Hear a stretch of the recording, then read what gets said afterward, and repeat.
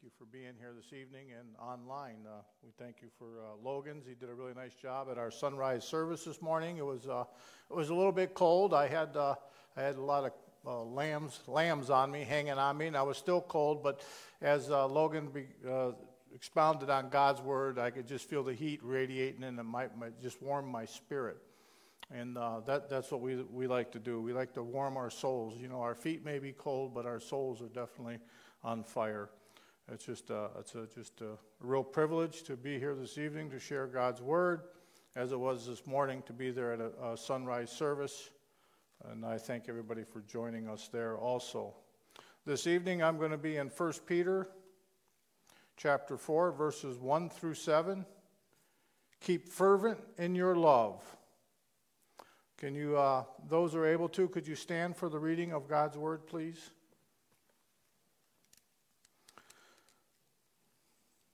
Therefore, since Christ has suffered in the flesh, arm yourselves also with the same purpose, because he who has suffered in the flesh has ceased from sin, so as to live the rest of the time in the flesh, no longer for the lust of men, but for the will of God. For the time already past is sufficient for you to have carried out the desires of the Gentiles, having pursued a course of sensuality, lusts, drunkenness, carousing, drinking parties, and abominable idolatries. In all this they are surprised that you do not run with them into the same excess of dispensation, and they malign you. But they will give an account to him who is ready to judge the living and the dead. For the gospel has for this purpose been preached even to those who are dead, that though they are judged in the flesh as men, they may live in the spirit according to the will of God. The end of all things is near, therefore be of sound judgment and sober spirit for the purpose of prayer. Let us pray.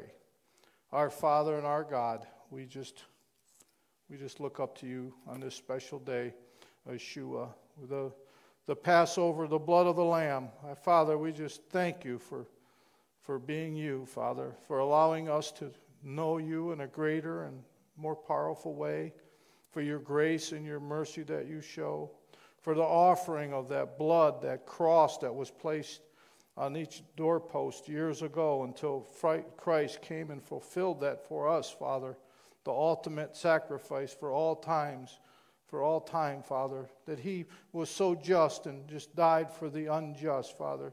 May everybody that hears this message and hears God's word today and looks up upon a cross, may they have a heart to know and ears to hear and eyes to see, Father. We ask that of you, Father. We just thank you, and we just pray all these things in Jesus' name. Amen. Thank you, everybody. You may be seated.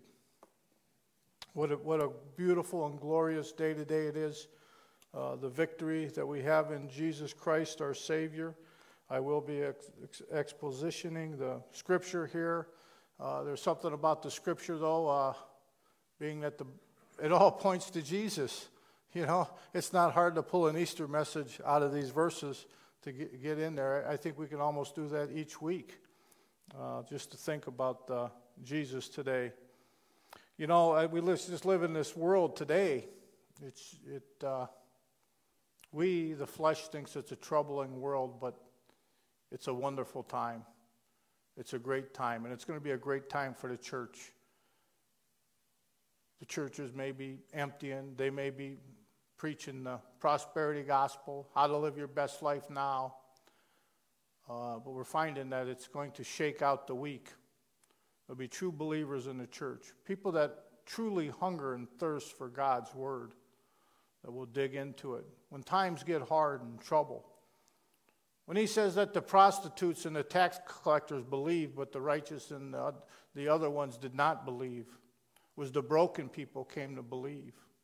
And we're living in a broken world now today with opportunities for those who are in Christ Jesus to proclaim the truth. And there's no greater day on Easter Day to proclaim the truth, what a risen Savior has done for you in your life as a Christian, as a Savior. The covering of the blood on the doorpost. Is your home covered with the blood on the doorpost? Or have you let sin crept in? Well, today is the day to shout it out on the mountaintops how great our Father is. In verse 1, therefore, since Christ has suffered in the flesh, arm yourselves also with the same purpose. Therefore, we've been in the book of 1 Peter now, talking about the suffering, submitting as a slave to our Lord and Savior, the suffering that may have to endure, the suffering that he endured. Like Christ, how did he suffer? It's just unimaginable to me to think that the Creator, an infinite Creator, came into the form of his creation and allowed and subjected himself to what had taken place. Even to be the mere baby being born who needs to cry for milk, to be an adolescent, to need to be helped every bit of the way. What he did. He's our example. The suffering that he had done in the flesh. That he lived a completely sinless life throughout all his years. There was 30 years up until his ministry that he lived in a large family, took instruction, then he started his ministry. And by the end of it, he was ridiculed, spat on, rejected. The suffering, the shame he was felt, being stripped, whipped, the suffering that he suffered. That was just his life. That he as an infinite God, come into form of a finite creature, manifested himself into a finite creature, had to go through all the pains of aches and pains and crying and living and growing. And that was nothing compared to having to drink from that cup.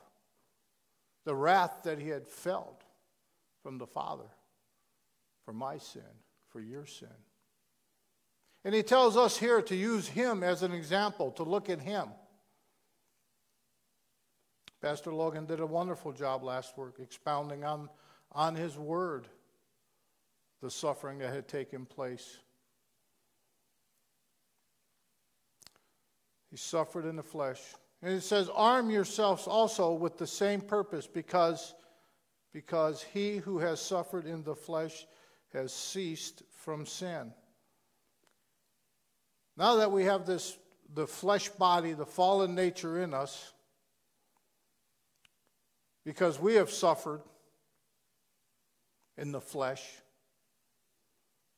and ceased from sin, he's given us an opportunity, a sanctification, one would say, so as to live the rest of the time in the flesh, no longer for lust of men, but for the will of God.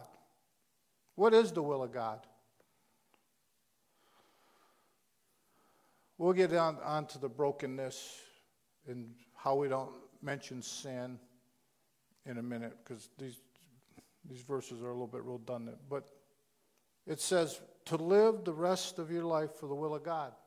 And we remember that Peter's talking to a saved people, sojourners in this world. We're just passing through. Don't love the things of the world. Look to God. You know he's talking to us saved people. He's equipping us. He's preparing us. And the biggest question, it says, but for the will of God. That we are to live for the will of God. What is the will of God? What does the God's will want for you? Well, it's simple. I'll tell you. I think there's 5 things. First and foremost, God wants your soul. He wants you to be saved. He's long-suffering. He wants all those all of his to come to him. He wants your salvation. He wants you to surrender to him. First and foremost, if you haven't surrendered and believed the story that we're telling and preaching in this book and believed who he is, then nothing else matters. Everything outside of that is not God's will. First and foremost, for you to be saved. We'll get into that, how that takes place. Second, there's a sanctification, a sanctifying process that he wants. You want to do the will of God. He wants you to be saved and sanctified. A turning from your ways. There's a clear turning in your behavior, your actions. You're no longer living for the lust of the flesh and for the things of this world. You're turning to God and looking towards his word and being sanctified daily, being washed in his word, being washed from his blood. You're washing yourself in his word. You're mulling on it day and night, being sanctified, being a better person, not the person you once were. He's given you that ability. First, through salvation, the Holy Spirit comes upon you and you're being sanctified daily. He wants you to be saved, Spirit-filled, sanctified. He wants you to be Spirit-filled. He wants you to allow the Spirit. He's given you the Spirit to be inside of each and every believer. He wants you to be Spirit-filled. What do I mean? Well, as a believer, you are Spirit-filled. But do you know that you can mourn the Spirit? You can quench the Spirit. See, these things you can do to the Spirit. He wants you to be Spirit-filled. He wants you to be in tune to it. He wants you to be living in the Spirit, not walking after the things of the flesh. He says, there is therefore now no condemnation for those who are in Christ Jesus, who walk not after the flesh, but after the Spirit. He's given you the Spirit. Walk in the Spirit. He wants you to be saved, Spirit-filled, sanctified. And number 4, this is the one you're going to love, always suffering. What? Always suffering. Always suffering for God and Jesus and his word, that suffering's okay. Now, he's not talking about a suffering because you went out and made a mistake, you've done a sin, you've done something wrong. Oh, sin. We don't mention sin no more. What is sin? They forgot about sin in this culture nowadays. I'm not talking about that. I'm talking about living righteously through the righteousness of Christ, loving others with your heart, mind, and soul the way Christ loved you, and you begin to be persecuted for that. There will be a suffering. Maybe you won't get the job. Maybe people will malign you and they'll talk about you. Maybe they'll even bring you out and tie you to a stake or saw you in half like all the other prophets. We've just been so beneficial in this country for the last 300 years. We lived under God's common grace that has allowed the sinner to keep on sinning without persecution. But 1 Peter tells us over and over and over again, there may be persecution. There may be suffering. So yes, that is God's will.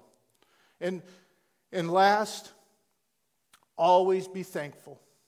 Always be thankful to God for everything. Everything good or bad in this world, it happens because God has a plan and a purpose, and it brings glory to him, and no matter what, to always be thankful. We must be saved, Spirit-filled, sanctified, suffering, and always thankful.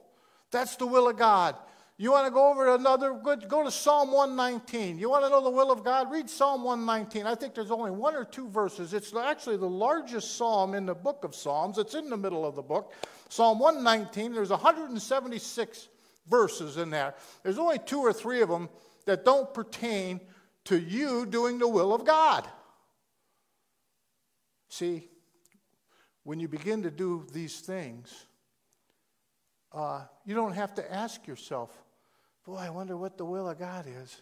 I wonder what he wants me to do. Because it begins to just come out of you. Read his word. Internalize it. That's all. It's what a joy it is. I don't have to worry and wonder about what's the will of God for me in my life. I'm saved, I'm Spirit-filled, I'm sanctified, I'm suffering, and I'm always thankful to God. Thank you, God. Thank you for Jesus. There's the will of God, in case you wanted to know. That he enables us because of this. He's our example that we can look for the will of God. Now, that's a sanctification. All are called, many are called, few are chosen. When you've been chosen and you're filled with the Spirit, then you're being sanctified and set apart for a special work. God has a plan for you in your life. For the time already past is sufficient for you to have carried out the desire of the Gentiles, having pursued a course of sensuality, lust, drunkenness, carousing, drinking parties, and abominable idolatries.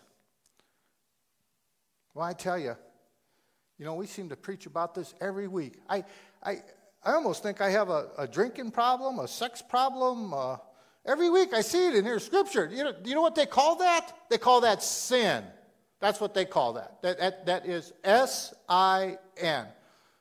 And it comes from within each and one of us as fallen creatures since the fall of the garden. That's in us. See, if we weren't sinners, then you wouldn't need a Savior. Jesus wouldn't need to do all the things he needed to do. Now, I tell you, in the flesh, I would think, boy, I'm at a real disadvantage here because I'm supposed to share the truth of God's Word. And it's talked about these sinners here today that I'm supposed to address and talk about. And it seems to me that people, when they're sinning and warring against God, there's a lot of anger coming out of them, hostility, to the point everything has become hate speech, and it's getting a little bit physical out there. But that's not supposed to be the reaction of a Christian. Right. You are my mission field. I love you. And it kind of, sometimes I feel that I'm at a disadvantage, but oh no. No, I'm not at a disadvantage. You realize that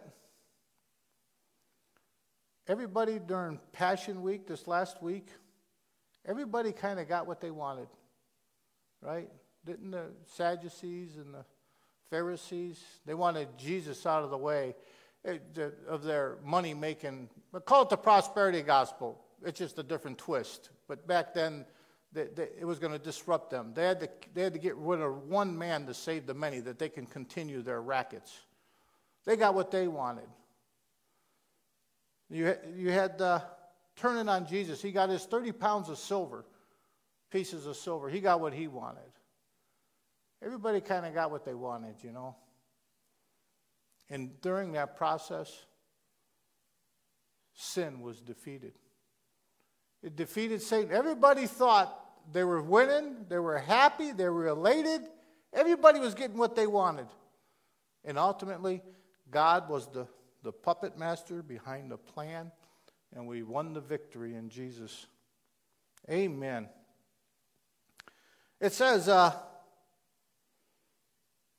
for the times out is sufficient, it says, for you to carry these desires out. In Romans 6:17, it says, but thanks be to God that though you were slaves of sin, you became obedient from the heart to that form of teaching, so teaching to which you were committed, and having been freed from sin, you became slaves of righteousness. I am speaking in human terms because of the weakness of your flesh, for just as you presented your members as slaves to impurity and lawlessness, resulting in further lawlessness, so now present your members as slaves to righteousness, resulting in sanctification.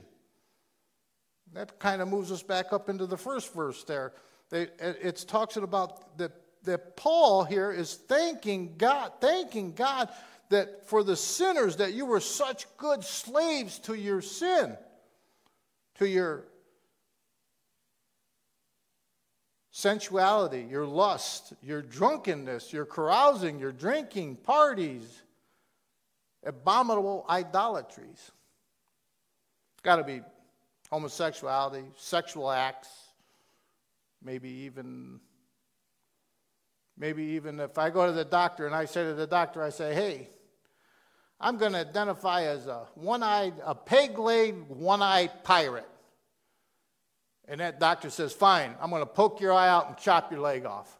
Is that insanity or what? That would be an abominable idolatry, is what we call that. Very perverse. Now, here again, we're going to get to that. You're my mission field. What's troubling to me, which is more perverse and more, is the doctor that would perform that act, that would poke my eye out and chop my leg off because that's how I identified. That this supposedly sane individual would do something. That crosses some abominable idolatries. Just absolute warring with God. In all these, they are surprised that you do not run with them into the same excess of dispensation, and they malign you. So they're surprised. Everybody, when a soul is regenerated, after warring to God, comes to God, filled with the Spirit, saved, filled with the Spirit, sanctified, suffering, doing the will of God, always thankful. There's a set apart. They're doing the new life. They're doing things. These people begin to malign you. While they're having their hangover, while they're being dope sick, while they're suffering from some venereal disease, they're looking at you, maligning you. But they will give an account to him who is ready to judge the living and the dead. Now, something about a believer. Sin in the believer is a burden which afflicts him rather than a pleasure which delights him. Okay? This is a very special day for me. And I'm going to tell you why. And I'm not going to hold back. I want to bring up first off the fact that sin is no longer mentioned in this culture as a sin. It's mentioned that it doesn't come inside the person. It's what's happened to you and everything from around you and about you that's happened to you. There's no fallen nature. It hasn't been. Listen to me. I grew up in a culture. When I was a kid, it was sex, drugs, and rock and roll.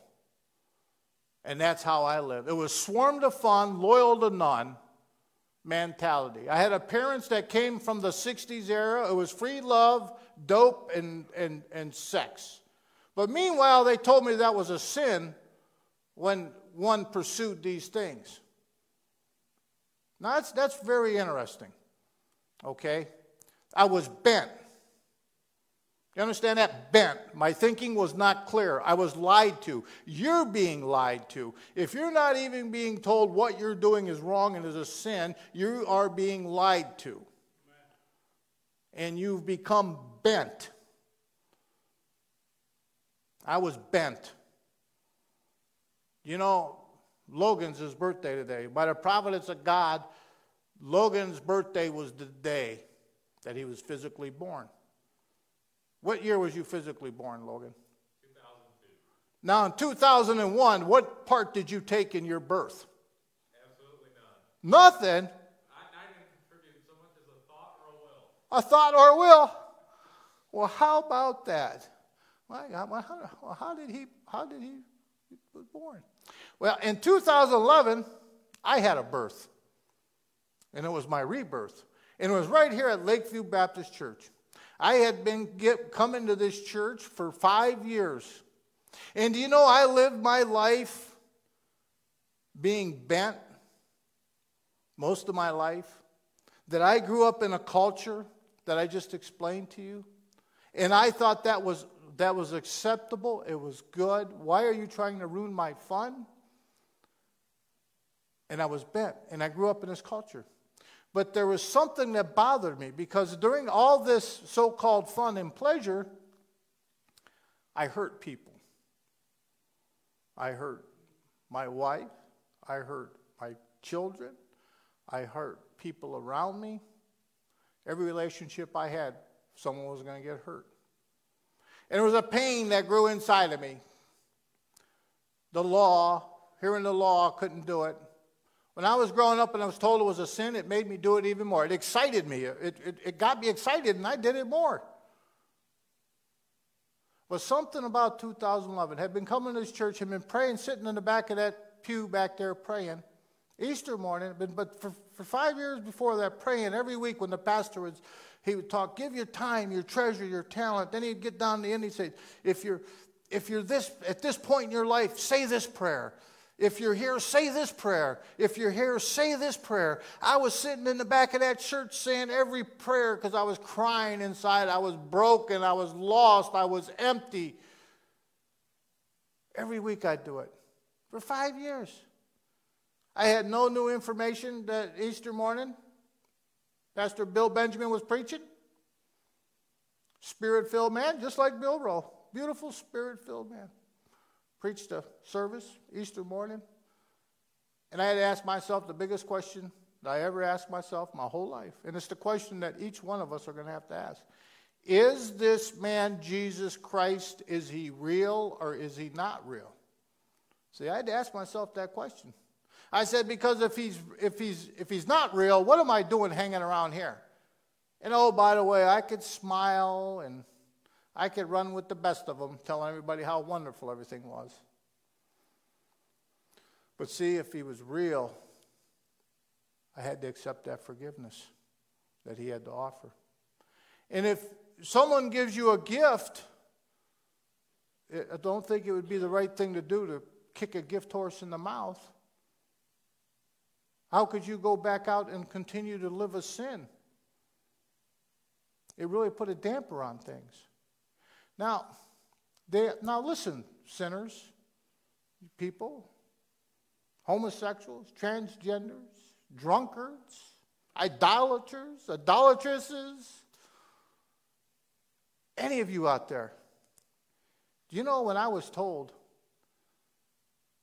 that you're going to go to hell if you do this sin, I could care less. I could absolutely care less. I would sin even more. I was a sinner. I was sinning out there. I was bent.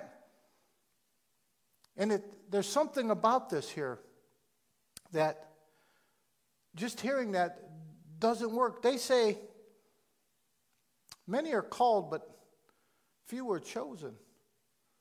I was told that in my broken condition, I was dead in my trespasses. I was dead in my sin. So I ask you, if I was dead, what part does a dead person have to coming to life? Yeah, absolutely zero. What part did Logan have in his birth when he was born 21 years ago? Absolutely zero. I just asked him. He confirmed it. He said, nothing, John. I couldn't say nothing. As a dead, lost sinner in my sin, there was nothing I can do. So to tell a dead, lost sinner to repent of his sin or he's going to go to hell is like saying, hey, give me more. I get it. I understand that. Now, there'll be great theological debates over that. But let them debate it. That's okay. The beauty is understanding. So I didn't take nothing in my rebirth. At that point in time, I don't know if I had a repentant heart in me. I don't know if I was capable to have a repentant heart because I was dead in my trespasses. But there came that point in time when I says, I believe. I believe in Jesus Christ to be my Savior. And when I believed, I was forgiven for all my sins. And through that point on, I have lived a repentive life. Sin in the believer is a burden which afflicts him rather than a pleasure which delights in him. Amen. Does your sin delight you? Is it a pleasure or does it afflict you? If you are a believer, it afflicts you. It burdens you. It weighs you down. That's the Holy Spirit working on your soul. You're mourning and grieving the Spirit. If it's a delights to you and it's a pleasure, you're still at odds and battling with God. And I can't tell you how you must need to repent if you're dead. I call on the name of the Lord Jesus Christ to give a people the heart to know and eyes to see and ears to hear. Lord, we pray, we cry out to you because He's the one that can do it. He's the only one that can do it. Nobody, nothing I do, nothing I say can do it. It's only God through Jesus Christ. One must believe. That's it. That's the story. For the gospel has For this purpose has been preached, even to those who are dead. That though, see, I was dead, the gospel was preached, I believed. They are judged in the flesh. I have a fallen nature to me. I'm a sinner. I'll be a sinner to the day I die. I'm covered in the blood of Christ covers me. That makes me righteous today. Nothing that I did, I'm covered. It's an imputation of it. That they may live in the Spirit according to the will of God. That I am capable today, and you are capable today, to living in the will of God. You are saved, Spirit-filled, sanctified, suffering, and always thankful to God. Now let's just go into this a little bit more. Let's just go into this a little bit and get to know a little bit about a mind of Christ. That Christ come to this mind. And what's going on here? I went to a parable in Matthew. It was the two servants. And he says, now this is really interesting. And you sinners, if you haven't turned the channel off and you're rushing down here to beat me up at this point with anger in your soul, I want to let you know I love you. I really like this scripture. It may offend some Christians, but we are an equal opportunity offender. We don't want to leave nobody out. But Matthew tells us, but what do you think? A man had 2 sons, and he came to the first and said, Son, go work today in the vineyard. And he answered, I will not. But afterwards he regretted it and went. The man came to the second and said the same thing. And he answered, I will, sir. But he did not go. Which of the 2 did the will of his father? They said, the first, Jesus. The first. Jesus said to them, truly I say to you that the tax collector and prostitute will get into the kingdom of God before you. What?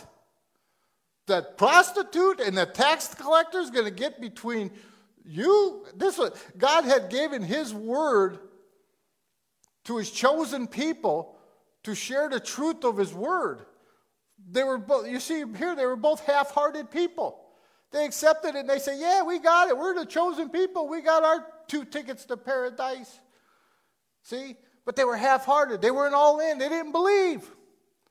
And here you got a broken people. The broken people. Why do the broken people get it? Why is that? I'm going to get to that. But the tax collector and the prostitute did believe him. And you seeing this, now he's telling them, and you see this, the broken people in that culture today, they believe Jesus. They're getting it. And here's what he says. And you seeing this did not even feel remorse afterwards so as to believe him. So you see it. And you don't even feel remorse about the condition of your depravity. You were probably angry that sinners out there, that the people that act all righteous probably had a resentment and anger that, how did you get that? That they believed. That just struck me, and I say, why? Why is that? I'm going to tell you why. Same reason that when Paul went into Galatia and he preached the gospel, the good news to the Galatian people, they had no church upbringing. They lived in sin. They were fertile. They were right. Here's what they were doing. They were drinking, carousing, everything we just read, drunkenness, abominable idolatries. It was a party. And they were living their lives. And they were praying to different gods. And what happens? I'll tell you what happens. It becomes an emptiness in one's soul. When we pursue things outside of God, the Creator that He made evident in each and every one of us, and we begin to do these things that war against God, it takes a bite out of our soul, a little bite each time, like a termite with a house. And there'll come a point when you feel so empty, bankrupt inside, you're hurt, life has no meaning, You don't care about the things that you once maybe thought about. The pleasures you were having are no longer pleasurable. And there's nothing but pain in your life. See? And that's where a lot of our culture is today. And I know we don't mention sin, but we have to mention sin to let you know it's okay. We all have sin in us. We all have a sin nature in us. We all have a brokenness in us. And when a true Christian with love in his heart is preaching to you as a sinner, we're preaching and calling to you, to your soul, that you don't have to feel that way no more. You don't have to have that emptiness in your heart. You don't have to have that yearning for something more. If you just believe the simple message that's being told, he will give you the tools to repent. He'll give you the tools to do everything that you need to do to where you can truly understand life. Life will be like springtime, like from a seed, a new birth. It'll blossom, it'll grow. There'll be such beauty in it. The things that you once did they'll begin to bother you. Just even thinking about it. And you're going to find more joy in the Lord in what I'm saying. This is what we have to offer. See, I don't feel like I'm disadvantaged here because of all the hate and anger out there that hates and anger and to the point of violence against me. I love you. And I know that all it takes is for you to believe. You can have the same forgiveness and the same love. And it will win the victory. It does win the victory. Now, here again, I just want to go over this it's the wedding. Here's God sending out his prophets, his preachers, whether it be today or back in the day of the prophets. He sent them all out. They're the slaves when it reads in here. And there's going to be this big wedding. We're the bride. Christ is the groom. There's a big wedding celebration that's going to go down. Big party for all you people that like to party. Big party up in heaven. Jesus spoke to them again in a parable saying, "The kingdom of heaven may be compared to a king who gives a wedding feast for his son. And he sent out his slaves to call those who had been invited to the wedding feast. And they were unwilling to come." They were unwilling to come. God's calling them, his word. This was your task. He's calling them to come to this big wedding feast up in heaven. All eternity with God. Again, he sent out other slaves saying, "Tell those who have been invited, behold, I have prepared my dinner. My oxen and my fatted livestock are all butchered, and everything is ready. Come to the wedding feast." But they paid no attention and went their way. One to his own farm, another his business, and the rest seized the slaves, mistreated them, and killed them. Every prophet, brutal is what happened. And our Lord and Savior, killed, invited. We're inviting you. I'm inviting you today to just believe.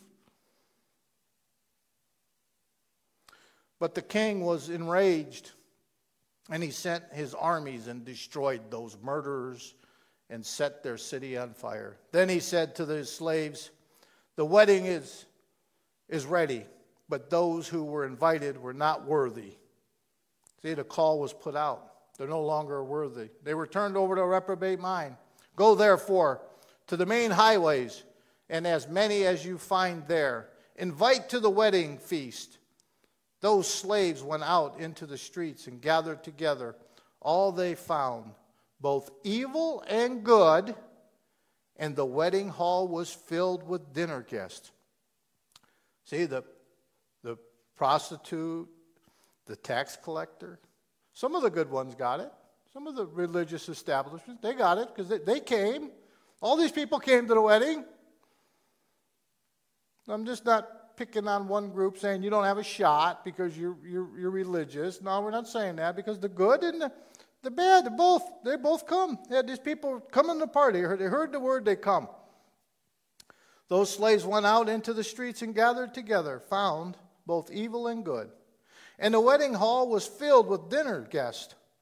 But when the king came in to look over the dinner guests, he saw a man there who was not dressed in wedding clothes. Uh-oh. And he said to him, "Friend, how did you come in here without wedding clothes?" And the man was speechless. The man was speechless. You want to know why he was speechless? Because he thought his belief was good enough. He thought because of he was elected and he was chosen, that was going to be good enough. He was a half-hearted person. He tried to come another way. He had a different uniform. The only way that you're going to be accepted into the wedding feast is through the blood of Christ. Amen. That was Shua, the Passover lamb put on your doorpost, to believe the only way to enter this party in heaven is through the blood of Christ. With a living Savior, his blood was poured out for us. If you don't have that blood on you, if you're not at that party with that blood on you, listen what happens. This man actually thought it because he was speechless. And here's what happens to that man. Then the king said to the servants, "Bind him hand and foot, throw him into the outer darkness. In that place there will be weeping, gnashing of teeth, for many are called, but few are chosen." Many are called, but few are chosen. See, God chooses who he's going to have at this party. And you will wear the blood of Christ on you. Now, that brings me to another scripture that in the book of John. And he says, "Many will come to me and say, 'Lord, Lord.' And he'll say, 'Depart from me, you workers of iniquity.'" See, the person who's crying, "Lord, Lord," believes God, believes Jesus is God, believes who God is, or you wouldn't be calling him Lord. He's the Kuros, I'm the Doulos, I'm calling him Lord. Look what I've done. I've done these miracles. I've healed people. You've given me the power, and I've done that. See, we better watch. We start talking about what we've done. Okay? And we're out there pleading. And he says, "Depart from me, you workers of iniquity." These are people who believed God, believed Jesus, but got it wrong. That's a scary place to be, my friend. That should be very humbling to each and every one of us. That we should work out our salvation with fear and trembling, understanding that. That's why it's so important and so clear that the message be preached, the gospel of the good news, not taking away from it. We can't leave out the sin, and we can't add nothing to it. You know, Paul says, "Who bewitched you, you silly Galatians? Did you get the Spirit from the law, or did you get it from the Spirit?" There's nothing you can do. The law you will not be able to come by the law. The law is a school teacher, it's going to excite your passions to sin more and more. You need to holler out to the Lord. You need to believe this word. You need to believe today what Jesus is saying to you and what Jesus has done.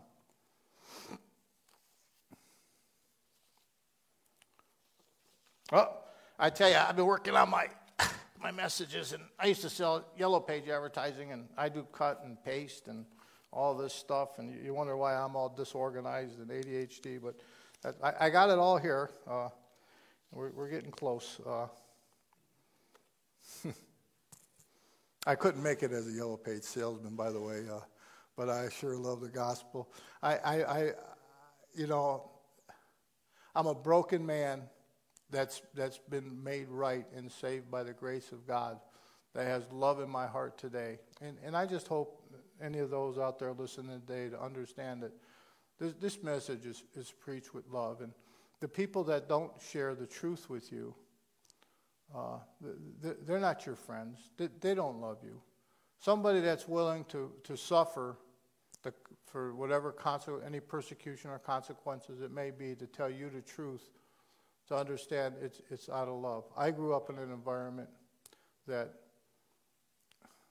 I was misguided and lied to. And I'm glad that I came to a church and somebody hugged me and they told me they loved me. They said, I really do. And I sat under good preaching and to hear the Word of God over and over and over again. They didn't reject me. God never rejected me. As I was running and warring against God, He never rejected me. All it took is for me to stop and turn to the cross. Turn to Him and say, I believe. He gave me the ability to repent. He gave me the ability to focus. I hope you can do the same. I just hope you can believe. It's going to be a wonderful place in heaven. It's going to be absolutely glorious. It's going to be in the moment. It's going to be the best you thought you ever had in a moment that continually goes. There'll be no tears. There'll be no pain. There'll be no suffering. Jesus is coming back. He's not coming back as the Lamb. The word is being shared. This is what the Scripture tells us, that the gospel's been preached. And it is being preached. And during the hard times of persecution, it'll even be preached more clear, with more clarity for the sinner to hear. Let us just go to the Lord in prayer. I might as well read my final verse too before we go to the Lord in prayer. Verse number 7. And it says, the end of all things is near. Therefore, be of sound judgment and sober spirit for the purpose of prayer. Sound spirit for the purpose of prayer. Calling all believers to prayer. You know, I want to just add one more thing. I know in Ephesians 6, it tells us about the full armor of God, the helmet of salvation, the breastplate to ward off the arrows of Satan, the ideologies of bent people and bent thinking, the tunica to pull up our straps in our life, that tunica to pull it up tight for our loose ends of our life when we go into battle, to stand firm with the spikes in the Roman shoulders, to stand firm to fight for God's word, for the truth of His word. The sword, instrumental, not the big wielding one, but the sword, the small one, that's so precise, a double-edged sword like God's word, to know where God's word is, to help a sinner and to help somebody. To take all these tools and put it in your basket, to go into war. And most of all, you know what Paul says at the end? To pray. To pray. To pray to God, the power of prayer. So with all these tools and everything that He gives us, if we don't go to prayer and pray to Him, it's almost sacrilegious. Okay? And here we end here today in our final verse that says, therefore, be of sound judgment and sober spirit for the purpose of prayer. Let us pray.